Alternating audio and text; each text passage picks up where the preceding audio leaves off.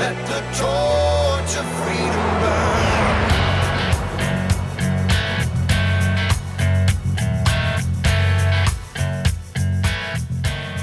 You found us at the intersection of faith and the culture. It's Wall Builders. We're taking on those hot topics of the day from a biblical, historical, and constitutional perspective. Thanks so much for joining us today. I know that the program is encouraging to you because we hear from so many people talking about that.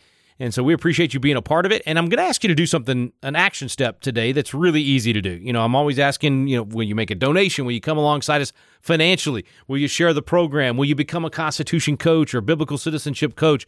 Will you become a part of the solution? So I've started thinking about just making it easy, right? Just one easy step each time we ask. So today's easy step is share this program. So out of all those things I just listed, just do one of them.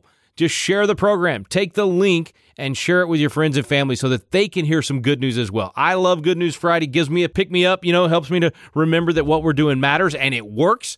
And so I know your friends and family would enjoy the same thing. So be sure and share the program today. I'm Rick Green, America's Constitution coach, here with David and Tim Barton. Of course, David, America's premier historian, and our founder at Wall Builders. Tim's a national speaker and pastor and president of Wall Builders. They've got a load of good news to share with you today. But guys, first, let's do what we've been doing all month. Let's get another hero of history. Tim, who's our hero of history today? All right, guys. Well, the hero today is Stephen Smith. And as always, if everybody wants to follow along, then go to wallbuilders.com. You can download the PDFs. You can purchase a printout version we can send to you. And these are stories that we want people to know. At the end of the stories, there's also footnotes. Generally speaking, all these heroes we've been talking about the last couple of weeks, these are people whose stories are actually fairly well documented, and yet they're just not known or told on hardly any level today. And that's why we want to highlight these individuals, bring them to your attention. And Stephen Smith is one of the individuals who is definitely in a unique category. One of the things we highlight about his story in this very brief little biography is that he's one of the wealthiest American black businessmen in America's history. At least up to that point, he certainly had been. You might could argue with inflation or numbers now, it could be different, but he was one of America's wealthiest black businessmen. And it is very significant because he was born at a time when slavery, where he was in Pennsylvania, slavery was on its way out. They'd already passed in Pennsylvania laws for what they called gradual abolition. So ultimately in Pennsylvania, they wanted to end slavery, but there were some people they were having to fight with that said, look, we have all these slaves. And one of the things that became very popular, especially in southern states, was that if you could almost treat your slaves like it was a breeding farm. You could grow your slaves, because once we stop the slave trade importation, then there's no way to get more slaves. And so, right, a lot of mess in the slavery industry, a lot of evil in the slavery industry. In Pennsylvania, they said that if you have slaves, and this was at this time, that you could keep your slaves, but any children born to them would be free children. Well, Stephen Smith was born to a mother who was a slave, but he was born free. And as a free young man, he then has obviously a weird navigated life as his mom's a slave, but he grows up, he gets a level of education and decides he needs to find a profession, which every young man has to find a profession. And there's actually been many great heroes we've highlighted along the way who have been noted for some of the other incredible works they've done, like a guy like Paul Cuff, or Paul Cuffey, right, depending on how we define his name and what he had done, or ministers like Henry Highland Garnett. But if you're going to do that, then you have to learn a lot of Greek and Latin. Whatever you do, there's going to be a lot of effort and labor involved to be successful in that industry. Well, Stephen decided that he wanted to sign on with a lumber company, and maybe it makes sense because there's a lumber mill maybe not too far from where he is, and so right, you kind of piecing together. Maybe he's just thinking, okay, I'll go to the lumber mill. Well, for anybody, this is not for Stephen specifically, for anybody who's going to work back then, you would generally find an apprenticeship. And in that apprenticeship, you would agree to go and be the apprentice. You would at times have to even pay to be the apprentice because you would get training. At times they would pay you, but it would be a very small amount of pay, because the idea is that when you apprentice for somebody, you're going to learn that trade. And at the end of the apprenticeship, you will have some level of mastery of that trade. So then you have a skill that makes you more valuable. You can make a lot of money. So Stephen went to apprentice at a lumber yard. And while he's there, apparently he does a really good job as an apprentice, because he's not there very long before the boss realizes that this guy is really talented and gives him a little more power and authority. Well, Stephen also realizes that he's getting onto this pretty quick. And so he works with the guy who owned this lumber yard to actually buy out his contract early. And the reason he bought it out early is because he thought, I can actually go set up shop for myself. Everything I've learned what I need to know. I can go do this now. So he decides he's going to go open his own lumber mill, and he doesn't really stop there. Apparently, he got a really good grasp of business. So he opens his own lumber yard, but then he begins expanding what he does. He moves to Philadelphia. He built lumber yards, actually coal businesses along the way, and begins to acquire property, begins to acquire other assets along the way. And in all of his business dealings in the community, he also recognized the significance of Christianity because he wanted to see churches. He, as a person of faith himself, he knew what faith had done in his own life. He wanted other people to experience that, find the freedom in Christ, to get the moral training from the Bible. So he not only helps open churches, he even became an ordained minister and served for a time as a pastor. So you're talking about one of the wealthiest people in that area at that time, not just a business person, but a pastor, which if you think about where you live, right, one of the wealthiest people where you live, imagine if one of the wealthiest people was a pastor. And we're not talking about, right, like it's the Joel Osteen, and this guy is so wealthy. No. We're talking about someone who's wealthy as a business person. They've been very, very successful in business, but their life is not so consumed in business that they don't have a personal relationship with God or a connection on a spiritual level or spiritual front. Well, that's Stephen Smith. That's who he was. We can go on through the list of him. He actually helped in the Underground Railroad because, and I didn't highlight this at the beginning, he was born in the late 1700s. And so he's growing up as a free person in Pennsylvania, but obviously the abolition issue is a very big deal, and he's part of that conversation. He's part of what's going on. He's found a lot of success as a free man. He wants to help other people find their freedom, so he works with the Underground Railroad. He works with the Pennsylvania Anti-Slavery Society. He met with abolitionists like Frederick Douglass and John Brown of Kansas. He also was involved with the temperance movement, because he understood that alcohol was not going to be beneficial to so many people. He was an outspoken Republican. He was actually part of the movement to build a national memorial to Abraham Lincoln. At the time of his death at nearly 80 years old, he was described as decidedly the most wealthy colored man in the United States. He literally was a rags to riches story. And again, one of the reasons we've highlighted over and over and over, the reason we want to tell these stories is when you have groups like the 1619 Project or right on Hulu. They now have the 1619 Project on Hulu. Several episodes you can watch. Disney Plus is promoting such critical race theory, racist, Marxist propaganda. And it is a victim mentality. And it's not to say that evil didn't happen in America. It's not to say that slavery was not an evil practice and people did these despicable things. But it's discounting the reality that there were so many great, successful individuals who, despite starting so negatively from a position in life, were able to overcome and be incredibly successful. And Stephen Smith is one of those guys who, rags to riches story, started out with nothing, becomes one of the wealthiest, or actually, as he was described, as the most wealthy colored man in the United States. A really incredible person. For people that want to find out more, go to wallbuilders.com and you can find out more about Stephen Smith. Okay, guys, more heroes of history coming throughout the month. But for now, let's jump into some good news for today. David, first piece of good news. Okay, Rick, I'm starting out with a piece of good news that actually comes from the Biden administration. We haven't said many good things about the Biden administration, but one of the things that I can say is something they recently did in Somalia.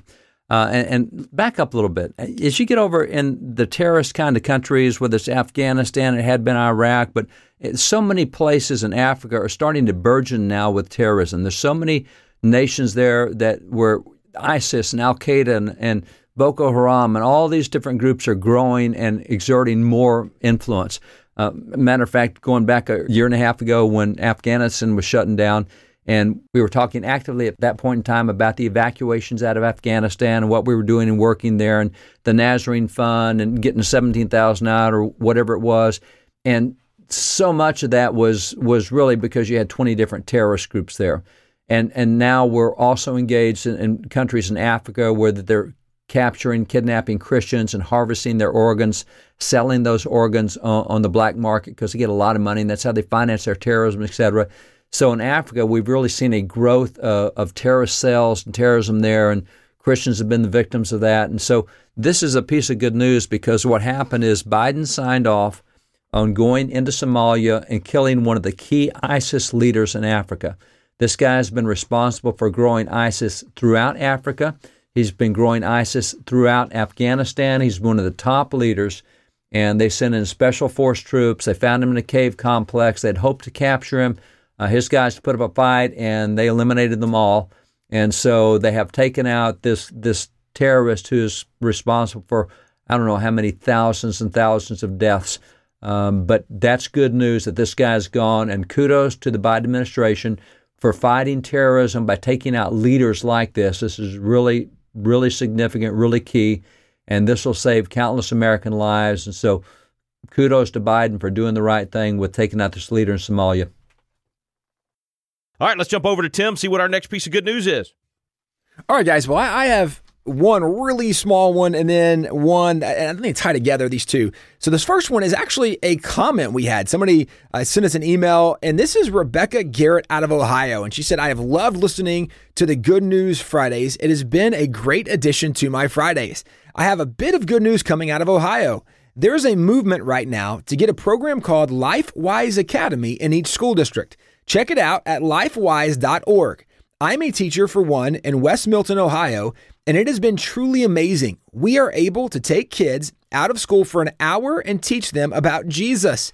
We are sharing with the students each Tuesday about how a life with Jesus can truly change their lives. And guys, we've talked, I want to say several times, I don't know how many, maybe dozens, hundreds of times it could be, about how in public schools, there is at times way more freedom and flexibility. There's release time, there's Bible story hour, there's some of these things. Well, now LifeWise, what's going on, this seems like another follow-on with that, but this is great news. And if you're a teacher out there, the lifewise.org is something that's worth you looking into, because if this is something you can do in your school district, the opportunity to let kids learn about Jesus, right? Obviously, salvation, eternal security, morals for operating day to day. Just spend time in the Sermon on the Mount, learning to treat other people the way we want to be treated, that you are the salt, that you are the light. Going through these thoughts, man, this would be incredible if we could start doing this in every single public school district.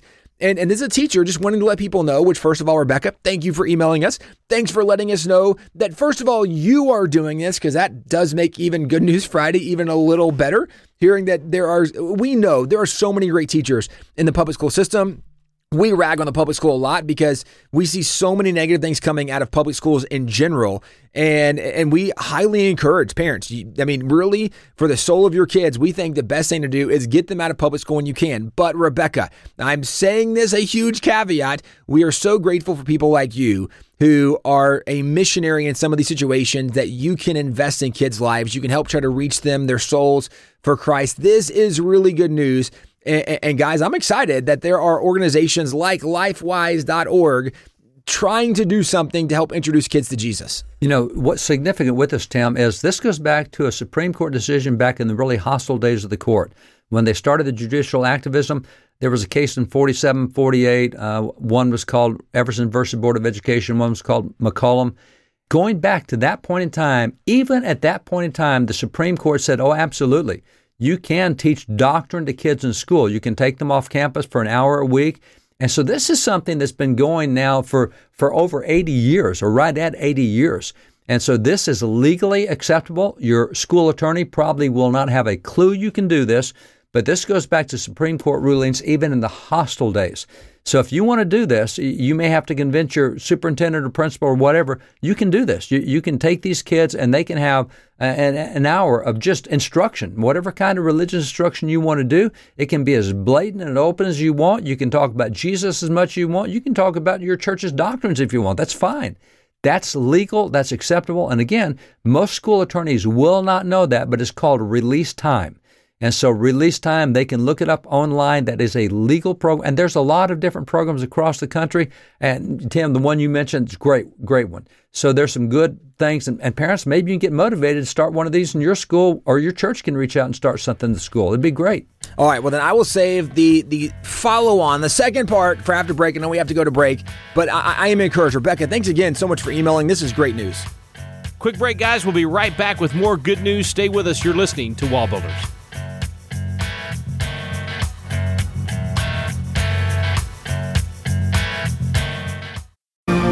Have you noticed the vacuum of leadership in America? We're looking around for leaders of principle to step up, and too often, no one is there. God is raising up a generation of young leaders with a passion for impacting the world around them. They're crying out for the mentorship and leadership training they need. Patriot Academy was created to meet that need. Patriot Academy graduates now serve in state capitals around America, in the halls of Congress, in business, in the film industry, in the pulpit, and every area of the culture. They're leading effectively and impacting the world around them. Patriot Academy is now expanding across the nation, and now's your chance to experience this life-changing week that trains champions to change the world. Visit patriotacademy.com for dates and locations. Our core program is still for young leaders 16 to 25 years old, but we also now have a citizen track for adults. So visit the website today to learn more. Help us fill the void of leadership in America. Join us in training champions to change the world at patriotacademy.com. We're back here on Wall Builders, and Tim Barton has the next piece of good news for our Good News Friday. Tim?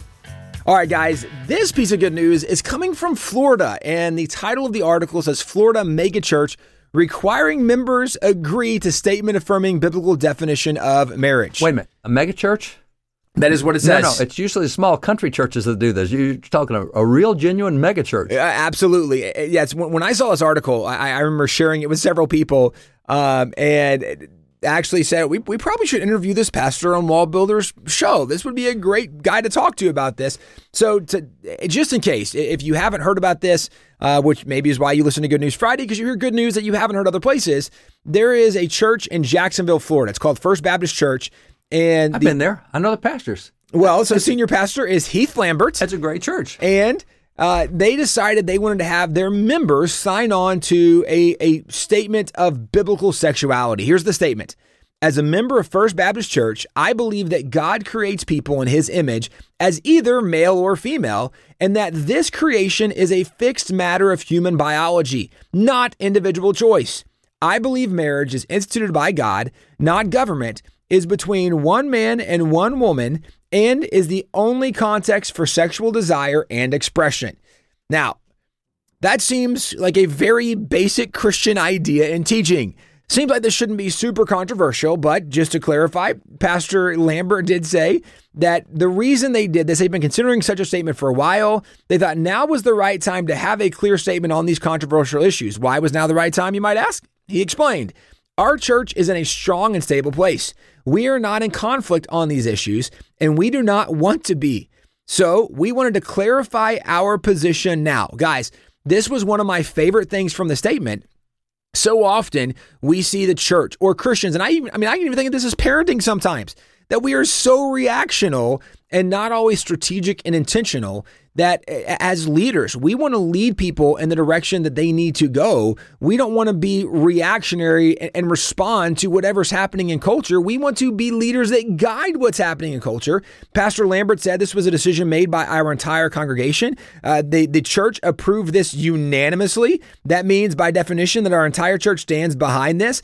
I've heard of few people who have said that they are leaving our church, but our church as a whole is excited about the statement and supportive of it. So this is a pastor who, in the midst of woke culture, still recognizes the truth of biblical authority, saying, guys, we're going to stand on what the Bible says. And some people have said, well, you're just targeting, right, the gays and homosexuals. As a pastor pointed out, this is every form of human sexuality. So whether we're talking about adultery, whether we're talking about, right, fornication, you can go through several things the Bible identifies in addition to and even outside of homosexuality. He says it's just recognizing that the place for human sexuality is in a biblical idea of marriage defined in the Bible as one man and one woman, a lifelong covenant union.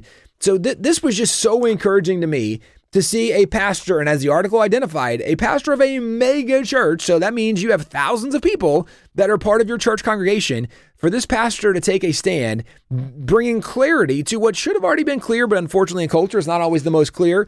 For this pastor to have the courage and backbone to do this is what we need more of in our culture. Pastors having the courage, the backbone, and the biblical understanding to speak truth and clarity to issues that are becoming confusing in culture. And again, I love, as he pointed out, this isn't something that their church is struggling with.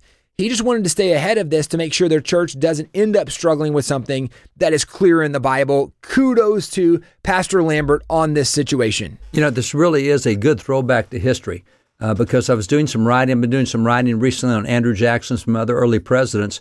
And late in life, Andrew Jackson decides he wants to join the church. He wants to be part of a Christian church. It's a Presbyterian church. And so the preacher comes in and preaches a series of sermons at the church where Jackson decided he would go listen to this guy. And as he did, one of the sermons he preached was pointed directly at Jackson. I mean, it just point blank at Jackson because the pastor knew Jackson was there. He knew that Jackson hadn't been religious, so he points this at him. And so Jackson met with the pastor the next day, said, hey, I know you pointed that at me. And it's interesting, Jackson talked about the fact that he wanted to meet with the pastor, and he wanted the pastor to what he called catechize. I want you to ask me questions about the faith. Because back then, even if you became a Christian, you couldn't become a church member until you knew enough about the Bible and about faith to know what was required of you to live a Christian life. So it wasn't just a matter of you say, hey, I'm a Christian, I've had a salvation experience, I'm now a member of the church. They said, no, you really need to know. And even folks like Dwight Moody, who was the great revivalist and evangelist at the turn of the century revivals, he tried to join a church, and the board sat down with him and questioned him and said, yeah, you're a Christian, but you just don't know anything about the Bible yet. You need to know more about the beliefs and doctrines. And so what this church has done, Tim, in Florida, it's really going back to that, saying, look, if you're going to be a member of the church, you need to uphold biblical values, biblical teachings, and one of the most basic of all is sexuality, human sexuality and human marriage. And so it's really good to see that, and hopefully other churches will go back to that historical tradition, because that was even the tradition at the time of the apostles. In the book of Acts, it talks about the seed of the unlearned. Those were the people who said, hey, I want to be a Christian, but they didn't know what that meant yet. And so the seed of the unlearned was where they went to classes and when they went to school, and they learned about what it meant to be a Christian, be a follower of Christ. And once they got that and became a disciple, then they became part of the congregation. So it really is a healthy thing to see that happen. That's moving in a really good direction. I hope a whole bunch of other churches will do that, not just on that issue, but other key issues as well. All right, David's got the final piece of good news today. David, where are you taking us? Okay, Rick, this one is coming out of Fort Worth. It's our backyard. We at Wall Builders are pretty close to Fort Worth. That was the big city around me when I grew up. And so in Fort Worth, its nickname is Cowtown, USA. And yet it was out of Fort Worth about 6.5 years ago that the whole gender identity thing really took off in schools. They were really the first school in the nation to kind of say, hey, we're not going to do this gender thing the way it's always been done. We'll let kids choose their own gender, choose their own bathrooms, locker rooms, whatever. And then Arne Duncan, who was the Secretary of Education for Obama, picked that up and said, man, I should have thought of that. It's a great idea. And so they made this deal that if you get federal funds, you can't do gender stuff in your schools. And so that really is where this whole gender thing kind of got started. All this dysfunctional stuff that we have came out of Fort Worth, which is amazing because Fort Worth is the 13th largest city in the United States, just under 1 million people. And it's the only major city in the United States that has a Republican mayor. So it's considered to be a fairly conservative town compared to big cities. And yet here out of Texas, out of Cowtown, USA, they come where they can't tell genders anymore. And then we find out that Fort Worth has joined with Planned Parenthood and is one of only about 35 or 36 schools that is modeling Planned Parenthood curriculum. And it was really radical stuff. We got a hold of the curriculum, looked at it, and man, it's the kind of stuff that a lot of adults would find super offensive, much less teaching the kids. But it's Planned Parenthood, and so I think there were 34, 35, 37 schools that did that, and Fort Worth was one of them. You can see San Francisco, and you can see maybe Atlanta or something else, but Fort Worth, Texas? And so it really has been heading in a bad direction in the Fort Worth School District, and a lot of that's been the voters. There's just under 1 million people in Fort Worth, and in the school board election, the president of the school board who came up with these silly policies was elected with less than 1,200 votes out of a town with nearly 1 million people. So I started looking around in churches and found some church. I found one church that had 3,000 registered adult voters in that church. As an evangelical church, that one church could have saved the whole nation from all this gender confusion if they'd put a different candidate in out of their district, the guy that was school board president. So what happened in this last election, last November, just now 3 months ago or so, was a church here in Fort Worth got engaged, and they really got engaged. And it's a mega church. It's a huge church. They got engaged, and they started looking at the school board and said, this is not right. This is not what Texans believe. This is not what Christians believe. This is not what most parents believe. Most parents don't know what's being taught. So they won 20 out of 21 seats there in Fort Worth in the school district. They got 20 out of 21. And now here is this headline that comes out that says, Fort Worth ISD drops sex ed despite having $2.6 million purchased of instructional materials from Planned Parenthood. Change in leadership, change in the school board, and now the kids will be getting different information, heading in a very positive direction. Way to go to that church in Fort Worth that stood up for this, and way to go for all the parents that will now have the benefit of this. This is good news to see that we're getting back involved in local things and starting to teach local values the right way. This now conforms to state law in Texas, which is another thing that should have been going on. It wasn't, but that's what a change in leadership can do. All right, folks, out of time for today for good news, but you can get more at our website, wallbuilderslive.com. Click on the archive button, go back into the archives. You can get Good News Fridays from the past few weeks and months, Foundations of Freedom Thursdays, the interviews for Monday through Wednesday, just a lot of good programming in there, and it's great stuff to share with your friends and family. As I said at the top of the program, the one thing I'm going to ask you to do today is to share the program. Take the link from today, post it on your social media pages, send it out to your friends and family. Pick 4 or 5 friends to just text it to and say, hey, listen to all this good news that I learned today. You'll enjoy this program. That's a great way to help us grow the program. It's growing like crazy, but you can help be a force multiplier by doing that today. Thanks for listening to Wall Builders. We stand undivided, forever